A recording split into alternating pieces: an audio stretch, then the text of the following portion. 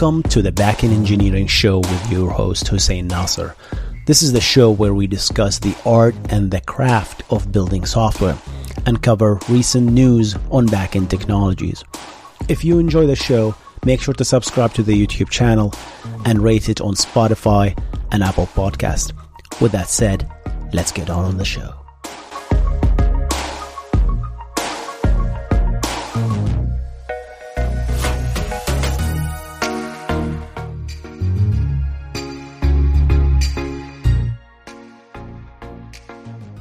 What is going on, guys? My name is Hussein, and some of you sent me this beautiful article that I learned so many lessons that I would like to share with you. This SRE attempt to roll out an HAProxy config, and you won't believe what happened next. So it is a little bit of a clickbaity title, as you might have noticed, like 6 steps to make you fit. You won't believe number 3. You know, we've all been guilty of doing clickbait. So let's read through this. This post is a wild discovery made while investigating strange behavior from HAProxy.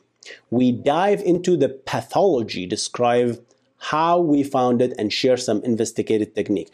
I absolutely enjoyed this investigative technique, to be honest. I absolutely love it. Because I learned so much stuff here. Let's go and jump into it. So the background here, I'm going to summarize exactly what happened here, right? Because and I have a little bit of criticism, Igor, for this, the author of the article. Just next time, please use simpler names. Just let's use XYZ, web-pages 01-C, Fiji, ST, A, B, C, D, E, F, G, H, Manaki. We don't need all that stuff. We don't know these names. As readers, we don't really care. Just use simple names that we can read, and it will make the config look much better. Thank you. So that's just one criticism, but I absolutely love your article. So let's jump into it. So there is a client that connects to a Google load balancer on port 443. So this is HTTPS. And there is a TCP proxying all the way to a beautiful backend, right? So this is HAProxy running on this server on port 443. And there is 1443. That's another backend server running on port 1443. Here's the requirement they want to do. They want this backend server to know about this client IP address. And we know in a TCP configuration, when you do a TCP proxying, that is not possible because this guy knows this guy, and this guy knows this guy, and this guy knows this guy. It's just, everything is just terminating TCP connections, right? So you might say, Hussein, we can just do a layer 7 TLS termination and then add a header called x forwarded by or to whatever for the client. You can do that. But for some reason, GitLabs, which is where this article is written, they don't use a layer 7 TLS termination proxy. And we don't know why. Maybe for security reasons. Maybe they don't want HAProxy to snoop on the content. Only the backend and the client need to know the content. They want an end-to-end encryption, essentially, right?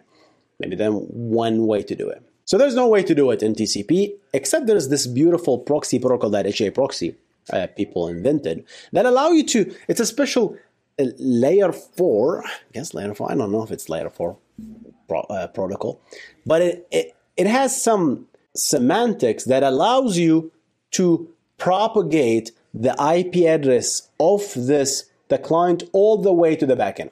HAProxy uses it, Envoy uses it. Almost all proxies that they want to propagate the IP address all the way to the backend use this program. All right. So we know we're going to use that. Let's enable it in HAProxy. That's just a knob. But the backend has to understand this new protocol that's called proxy version 2, right? So they said, okay, let's just spin it up. But we want to keep the old one server running. So let's spin it up on 2443, which is, that's every SRE does this, right? And people do, this is normal, right? You just do this. You have spin up a new thing, and then you change the config to point to this. That's exactly what they did. And they changed the config to point from 1443 to 2443. And they made one typo here, right? One small typo, because I'm going to spoil the surprise for you guys. What happened here, they changed this, right? But the article goes through, hey, we don't know what happened. Failure started to happen. They go through step by step to show exactly, they try to find out, to troubleshoot what exactly went wrong. But, spoiler alert, the traffic, HAProxy kept pushing the traffic back to the old server, despite the configuration has nothing to do with 114.4.3. It's gone. This entry from the configuration is gone. So why are you, as a HAProxy, still forwarding to the backend? There is one typo here that they did here.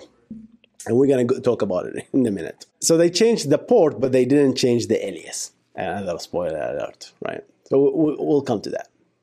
The brokenness, what happened? Hey, nothing worked. They did curl. So they did, okay, let's start with curl from the client. Let's do curl -vvv, which mean absolutely nothing. As Daniel Stenberg, the author of curl, told us, -vvv, if you add like a million V's, it doesn't make anything. It doesn't make any sense. You can just do -v. There is no VVV. It doesn't add verboseness. -v. It's just, I think there's this misconception that people just propagated, right? And I think I'll share the tweet. So -v is enough. But yeah, the TCP is done, but the client hello is failing with this weird error because the long story short is the HAProxy is trying to communicate in proxy version 2 with an old backend with 144.3, which doesn't understand that protocol. And it's freaking out left and right.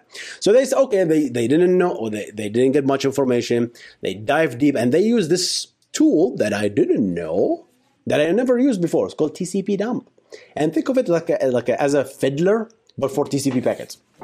Just like Wireshark, but it's like easier to use. There's show me everything that's going on with this app, which is beautiful. So I love this a lot. All right. So long story short, they didn't see any traffic to 2443, which is the brand new proxy backend version 2. They want nothing.